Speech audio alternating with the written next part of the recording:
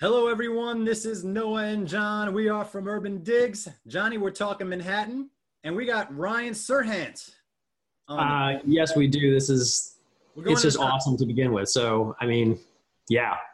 Yeah, we figured let's get someone that knows what he's talking about. He's out there. People know him. You know what I'm saying? Well, I mean, it's not just that. It's $1 million listing. It's Bravo. It's the books. It's the course. I mean, it's everything, and And it's Ryan, all right here today. So I'm like sit super there. excited about this. Yeah, Ryan, sit tight for a second. Let us talk about you for a little bit. And I keep trying to say hi, but you guys keep talking about me. So No. I figured maybe that's what we'll Right. just do for 20 minutes. Yeah, just keep quiet for a little while. Just sit tight. Hang on. We can talk about it a little more. John, Right. did you know that Ryan made $9,000 in his first year? Good. That's a good place to start. $9,000 in his first year, and look at where he went to. So I'm just saying, like, if any agents are out there and they're trying to, think about where they could potentially go, Yes. it's not about where you're at. It's about what you're going to do now and build going forward. We're going to talk about that right now.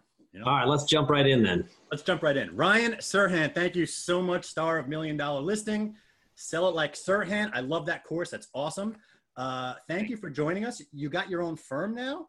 Tell us about it. Yeah. 2 weeks ago, I figured like what could make 2020 any crazier other than, blowing up my life as I've known it for the last 12 years and start my own real estate brokerage in New York City. And so that's what we did.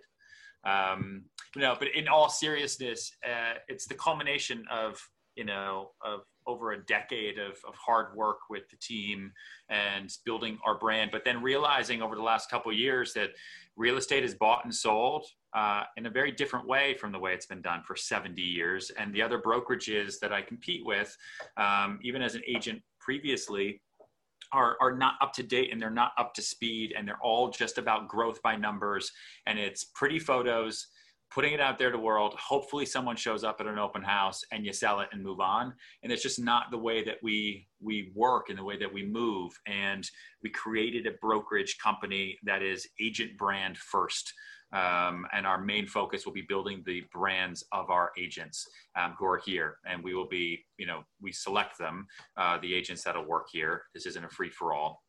And so it's it's invite only. And our concept is different. And I guess you could call it some non-traditional real estate brokerage, but it's everything that I've known for the last 12 years about how to sell and how to build my own brand. And we're going to do that for the company going forward. Well, that sounds super exciting. Listen, wishing you all the best. I know it's going to be successful. Everything you do is successful. So let's just talk about what's going on in your business. The viewers of this show want to know what's happening in Manhattan real estate real time, Ryan. So This is a crazy, crazy time. Do me a favor. Try to give everyone, think about everyone as a layperson out there. Summarize the last 4, 5, 6 months, what we went through, and try to compare that, if you can, to like where we've been and where we've came from since the peak in 2015. How much different is the market?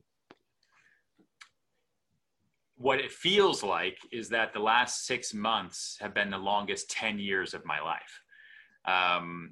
So much has happened in the last 6 months, not just with me personally, but, in New York City alone, from being under complete lockdown when every contract we had was at risk of being pulled or dying. And all we were doing from March to June, in all honesty, in New York, right, in our urban market, was working with buyers to try to keep them in the deal.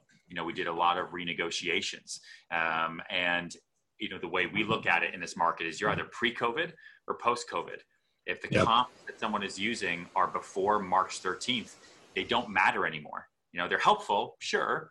Hopefully things will go back to a quote unquote pre-COVID normal, but probably not, because a lot of the deals that were done during quarantine and since then are done with this kind of post-COVID mentality and a fear of what will happen in the future in New York, given some of the stances that the politicians here have taken against luxury real estate.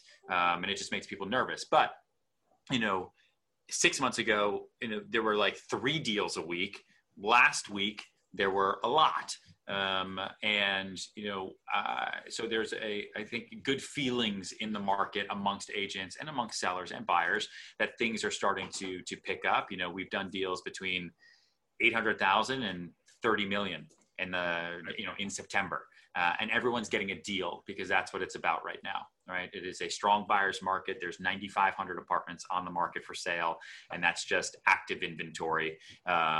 Days on market is nice and long here. And in the sales course, it's funny,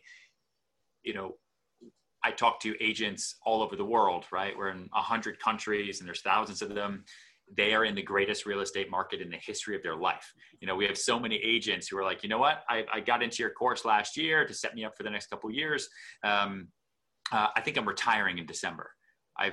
We've done triple the volume I've ever done in my life in 2020 because there's been a massive PR campaign on the news every single day for the value of a great home. And so, so many people are buying and selling. But I'd say the big difference in New York City between now and 2015 is there's a big disconnect between the want for real estate, right? In 2015, I think a lot of people wanted to sell and a lot of people wanted to buy. And that created a strong marketplace. We had lines out the door for open houses. We were still negotiating. It wasn't like everything flew off the shelves. New York City has never had an average days on market of 15 days, the way you'll see in some other markets in the country. But now the deals we're doing on the buy side are people who just need, right? No one is coming to New York City right now saying, you know what, I want a place because I want to be able to walk to work and I want my kids to be able to walk to school. And we're not going to have that for a while. You guys would know better, but I think when we look at our numbers, something like 75 or 80% of the sales that we do in New York City every year to people who are buying here because of work or school in some way, shape, or form. The other 20% are, the pied-à-terres, the investors, the foreign nationals, all that stuff. But so you remove that 75 or 80%, and then you're left with a much, much smaller market. But they're coming back, and I think the deals that can be had right now are pretty exciting. Like it's. Tell me about some of those deals, Ryan. I mean, people want to go into the office of Ryan Serhant when you're negotiating one of these deals, just to get an idea of what type of discount are we looking at. I know it's different in different price points. All right, so I'm not gonna. But if you had to put a broad stroke in general, like if I'm a buyer out there today and I'm expecting 25% off, am I getting 25% off, or that's a fallacy? No, you can get 25% off on some product, and you can't elsewhere. So you can't, as a buyer, go into New York City and say it's a blanket sale just because it's not. Premium product, we'll negotiate, but we'll never negotiate as much. The way I look at it is not just a discount from February, but it's a discount, like you said at the start of this, from 2015. We're negotiating right now on a property that in 2015 was 30 million, and we're probably going to get the deal done right around 17. We're negotiating right now on things that were 8 million in 2015, and we'll probably get those deals done right around 4.7, 4.8. Wow. So, it was 5.25, 5.5 in February. And so people are saying, well, I want 2 million off, right? It's post-COVID, but no. Look at what people were paying for comparable product 5 years ago. And that's what you really want to focus on. And at that point, New York is in some instances heavily, heavily, heavily discounted in a way that I don't know if we've ever seen before. But I love Urban Digs, and I love the data and the stats, because when you look at the stats over the last so many years, you always see, like, when there's a clearing of the board in New York, the board bounces right back. Right.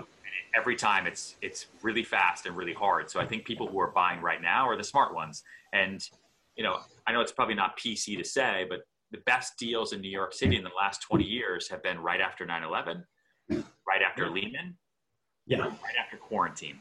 Yeah. No, there's nothing wrong with that statement. And every single buyer, go back a couple of years ago. When it was at the peak, every buyer was like, God, I wish I bought after 2008 and 2009 during the credit crisis.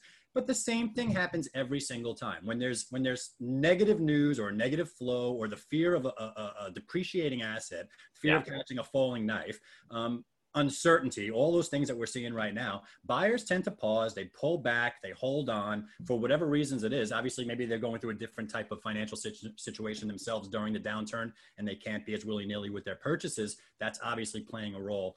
But they don't perk up. You only get those opportunistic buyers that perk up. And speaking of perking up, developers. Ryan, tell me about new developments really quick. Could you give me any insight into those guys? Are they giving more discounts than the resale market, or less? Yeah, developers who have a significant amount of inventory are negotiating a lot and giving a lot of concessions. Developers who have less inventory, obviously supply and demand are holding a bit more firm. But listen, there's a lot of product out there. You know, everyone is negotiating. Everyone is paying attention to comps. You have to move product. If you don't have to move it, then you don't move it. But we don't know what the future is going to be like. We don't know what the buyer mentality is going to be like come January, February, end of 2021. What we know is that we have a person in the office today who wants to make an offer at this number. Do you want to sell this apartment or do you not want to sell the apartment? You know, everyone's got to be very, very flexible. And there's a lot of new development inventory out there, you know, especially in kind of that like standard 1 and 2 bedroom range that just, you know, people are location, you know, ambiguous now. You know, we have buyers who come to products we have in the East Village who also go to Dumbo, they go to Williamsburg, downtown Brooklyn, Gramercy, Upper East Side. You know, we have people in our Long Island City projects who are trying to decide between a resale on the Upper East Side and Long Island City because they're just looking at value and just looking at their monthly costs. So, you know, it's tricky with our developers to explain to them that, hey, I know we're in West Chelsea and you want to look at just the West Chelsea comps, but that's not how it works anymore, right? People need to factor in working from home, virtual learning, you know, and just access to Uber, right? And then you can kind of be anywhere. But some of the best deals you can get right now are in new construction, especially new construction product that's finished. If you go to a building where there are still sponsor units and it's finished product, that means that developer then has had closings and people have taken occupancy of the building. They're covering those real estate taxes and common charges, as well as paying down whatever construction loan or condo inventory loan that they have at the same exact time. And those monthly costs are heavy. So those developers want to make moves and they will negotiate with you. And now is like, we're going to look back in 5 to 8 years and it's going to be exactly what you said. Like if I'd only bought in 2020 and not overpaid 20% for that place in the Hamptons that I never go to anyway. Right. I think you've nailed it on the head. And I think you touched on something that I think is very interesting, but I think it hasn't really been discussed much. And you know, and that's sort of the location agnosticity of people these days, and that they can look at a new development, say East Village or West Chelsea or Dumbo. You know, and I'm curious when you start thinking about, you know, developers and the comps and working with them, how do you pitch that as in terms of, you know, talking to the developers about, well, one location itself, I guess, is not the cachet it used to be. Now it's more sort of the amenity set and the access to, you know, Uber and all these things. Yeah, a couple of things. I mean, one, data is first and foremost. You can't argue comps, you can't argue data. You know, we use your website. And we also come to the table, not just with closed comps, but with active sales. Like, all right, if you want to put out 2 bedrooms at $2 million, here's every 2 bedroom that's on the market right now at $2 million plus minus 15%. So you can see, right? There are 842 options to choose from.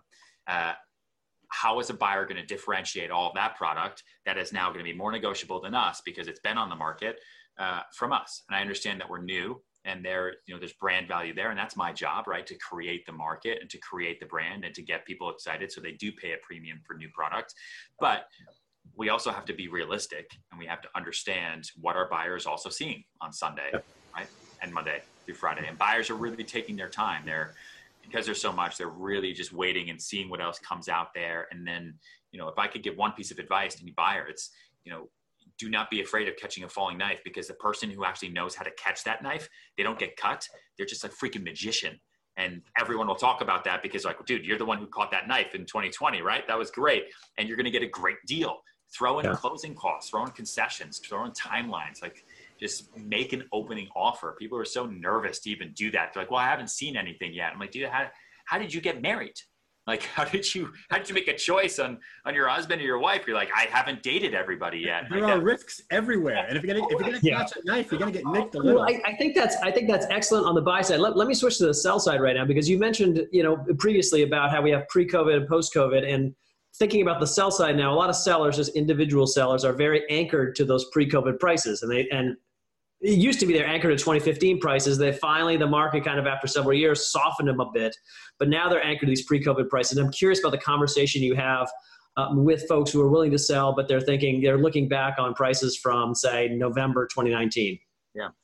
I pitch a seller probably 2 to 3 times a day, right? A new seller. And so my conversations are all pretty similar these days, which is I can't pay attention to pre-COVID pricing the same way you're not going to pay attention to 2015 pricing. And to be honest, the price that you want, we need to go back in time. You should have sold in 2015 or 14, okay? And you didn't. And you also should have sold at the end of last year, but you didn't. So now we're here. So just follow my math with me. Yeah. You either sell now at the price I'm telling you to sell at, or you're going to sell for less, most likely coming up. Just make up your own mind that way. Or you might just have to hold for a while. Like the market will come back. So if you're okay not selling because there's a number you have in your mind that you want to get, and you can wait till 2023, 24, 25, maybe. I'm not saying it's going to take that long, but this is just a honest conversation you have to have with your sellers, kind of like a doctor would, then you make up that decision. I'm fine, and a lot of sellers are now opting just to rent, let's rent it. Let's get a good rental in here and let's do a rent to own. We're doing a lot of rent to owns. It's my job to come in as my fiduciary responsibility is to take care of my seller and the listing and to get them the best deal they possibly can. And if that's going to be a rental for 2 years and then selling in 2022, because we're just going to be opportunistic about the market and we know rates will still be low, then let's do that. I want to take care of the clients first and foremost, but you'd be surprised when people start doing the math. They're like 2025, I'll be 50. No, I got things to do with my life. I'm like, well, listen, it's residential real estate. Like at the end of the day, it's been a benefit for you to be here because you've gotten to live here. You had your kids here to work. Now it's you sell where the market's going to price you. And if you work with me, we're going to get you a little bit more than that. Right. That's great. And you mentioned, moving into sort of, renting for a while. I'm just curious if you had any thoughts on what's happening in the rental market, especially sort of, through the price points. The rental market has been tough. I don't have the data in front of me, but I just know from the rentals that we do right now, their renting is temporary. And the rental market won't be solved forever, just because New York City majority is a rental, is a rental city. But, if you're not going to the office or you don't know when you're going to go back to the office, and if your kid is maybe going to school, but you don't really know, or there could be a second way, like, are you really going to spend millions of dollars and buy something right now? Or are you going to rent something temporarily, or are you just not going to do it at all? And so, we have a lot of our listings, sales listings, where people are coming in and saying, I'd love to buy this, but I have no idea what's going on with the world. Can I rent for 3 months? Because if my school gets shut down, I'm not doing virtual learning. That'll be a divorce and I'm out, right? We get that a lot now. So, it's put a lot of rental inventory on the market, because if you're coming to New York City and you're going to spend money to rent here right now, that means you absolutely need to be here for the next 12 months. You're not renting something just because it would be cool to have an apartment here, and who are those people? Right. They're fewer today than there were a year ago for now. Yeah. And that rental market's key. I mean, because I think the sales market's going to be kind of moving in parallel with the rental market. So we're kind of waiting for that rental market to stabilize and kind of rebound and come back. And I mean, anyone doing a buy versus rent equation right now must be just going out of their minds, because A, they don't have price discovery on where the buy is, and B, they don't have price discovery on where the rent. They know both are down, but they're both just so clouded with the data right now. We're in that period where we just haven't gotten the discovery. Crazy. Yeah, well, I think that's the key. Is uncertainty is sort of clouding over everything. And frankly, if you're a buyer, it's exactly what you want. You got to just reach out through that fog of uncertainty and grab it, because this is the time when, as you say, that knife is falling, you can just grab it. So, yeah. And I think that, the biggest unknown, I think, for all of us is the presidential election is going to come and go, right? That's how life works. COVID, there's going to be a vaccine. It's this year, next year, it'll come and go. It's a virus.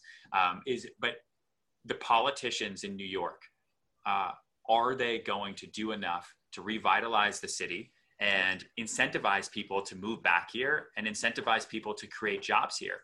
One of the greatest things Bloomberg did for his multiple terms was really incentivize the world to want to be in New York City. It's a clean city, safe city, a great city for economic development, a significant amount of jobs, right? He put a lot of plans in action to bring a lot of people that would otherwise be in California right? Or in other tech sectors and bring them here. Like if you go back 20 years, do you ever think that, a social media network would be taking down that much square footage for an office lease in New York City? Like that's Silicon Valley, right? Would Google be building the Googleplex and buying up all of Chelsea? Like that's Silicon Valley. I think it's an excellent point. I mean, listen, next year we have a mayoral election. It's going to be a new mayor. The term limits are over. So I think whatever candidate you're going to get, it's going to be basically a rebuild New York platform. So hopefully from either side, we're going to have sort of positive positions on how to solve problems going forward, which I think will be a plus for New York. And these are all fixable things. And let's not forget, I mean, Ryan, we went through this 4-year downturn that we went through from 2015 to 2019 was very policy driven along the way. So like there's a number of things that changed policy wise that kind of put Manhattan out of favor in terms of investors, in terms of luxury, et cetera, et cetera. Those could change. And when those policies change, buyers out there, I hate to say this, you missed it. Yeah. Like it's kind of like a reset kind of thing. You were here and now you go here because the policy changes. So you can't predict that kind of thing. You kind of got to buy it while it's kind of not happening in anticipation of change. Yeah. And I think that you can't change the energy here. The energy in New York City has always been incredible. Even during quarantine, and a lot of, myself and my team were here. Even the empty New York City energy was unlike anywhere else in the world. And, people still want to be in New York City, and you can't count New York City out. There's still amazing reasons to be here.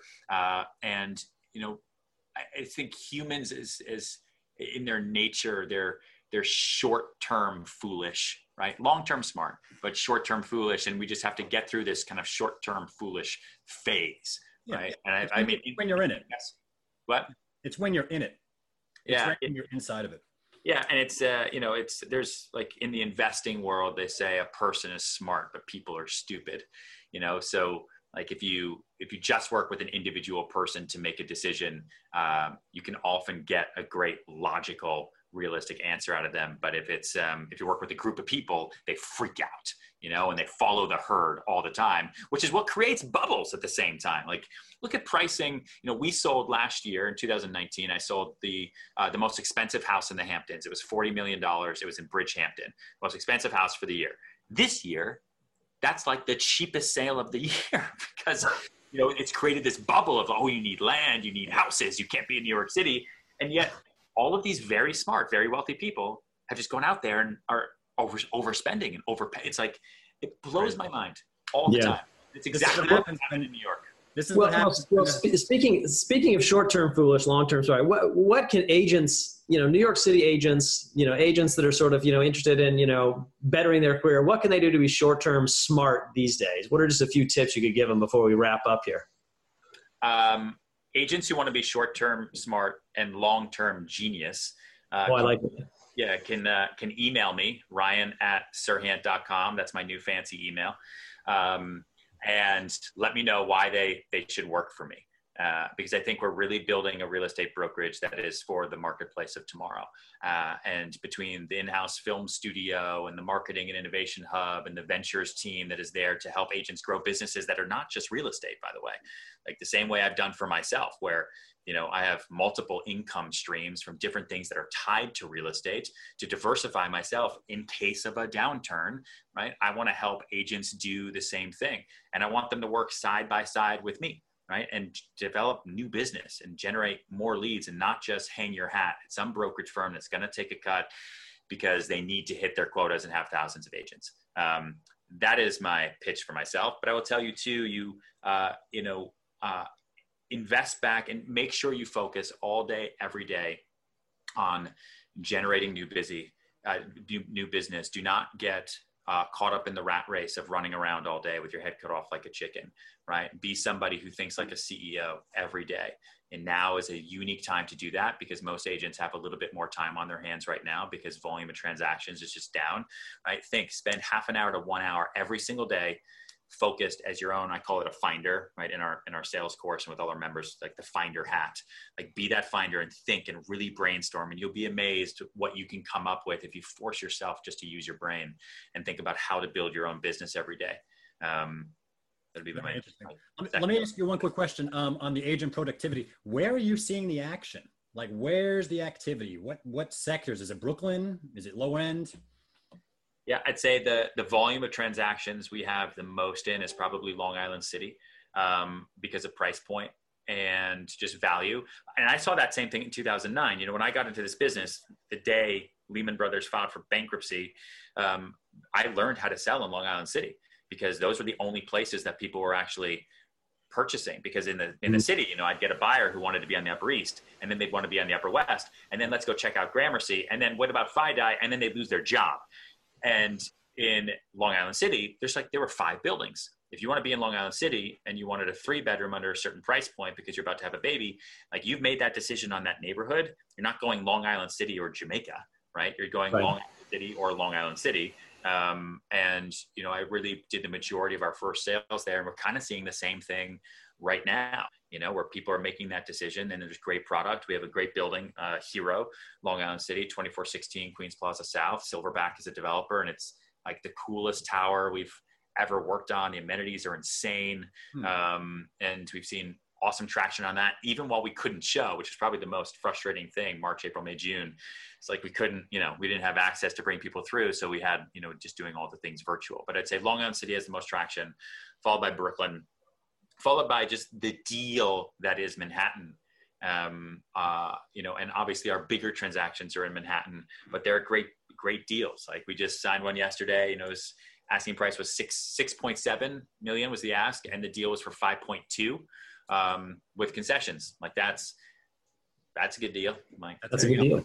Yeah. And thank you for providing numbers. This is what we want to hear on this show. You know, we're trying to bridge the gap between, you know, what's going on in the streets and waiting 4 or 5 months for that closing from Acris. So thank you so much. This has been enlightening. This has been fantastic. Ryan Serhant, thank you so much. You are the man. Wishing you all the best with your new firm. That is John Walkup. I am Noah Rosenblatt. We are from Urban Digs. This is Talking Manhattan, and we'll catch you next time.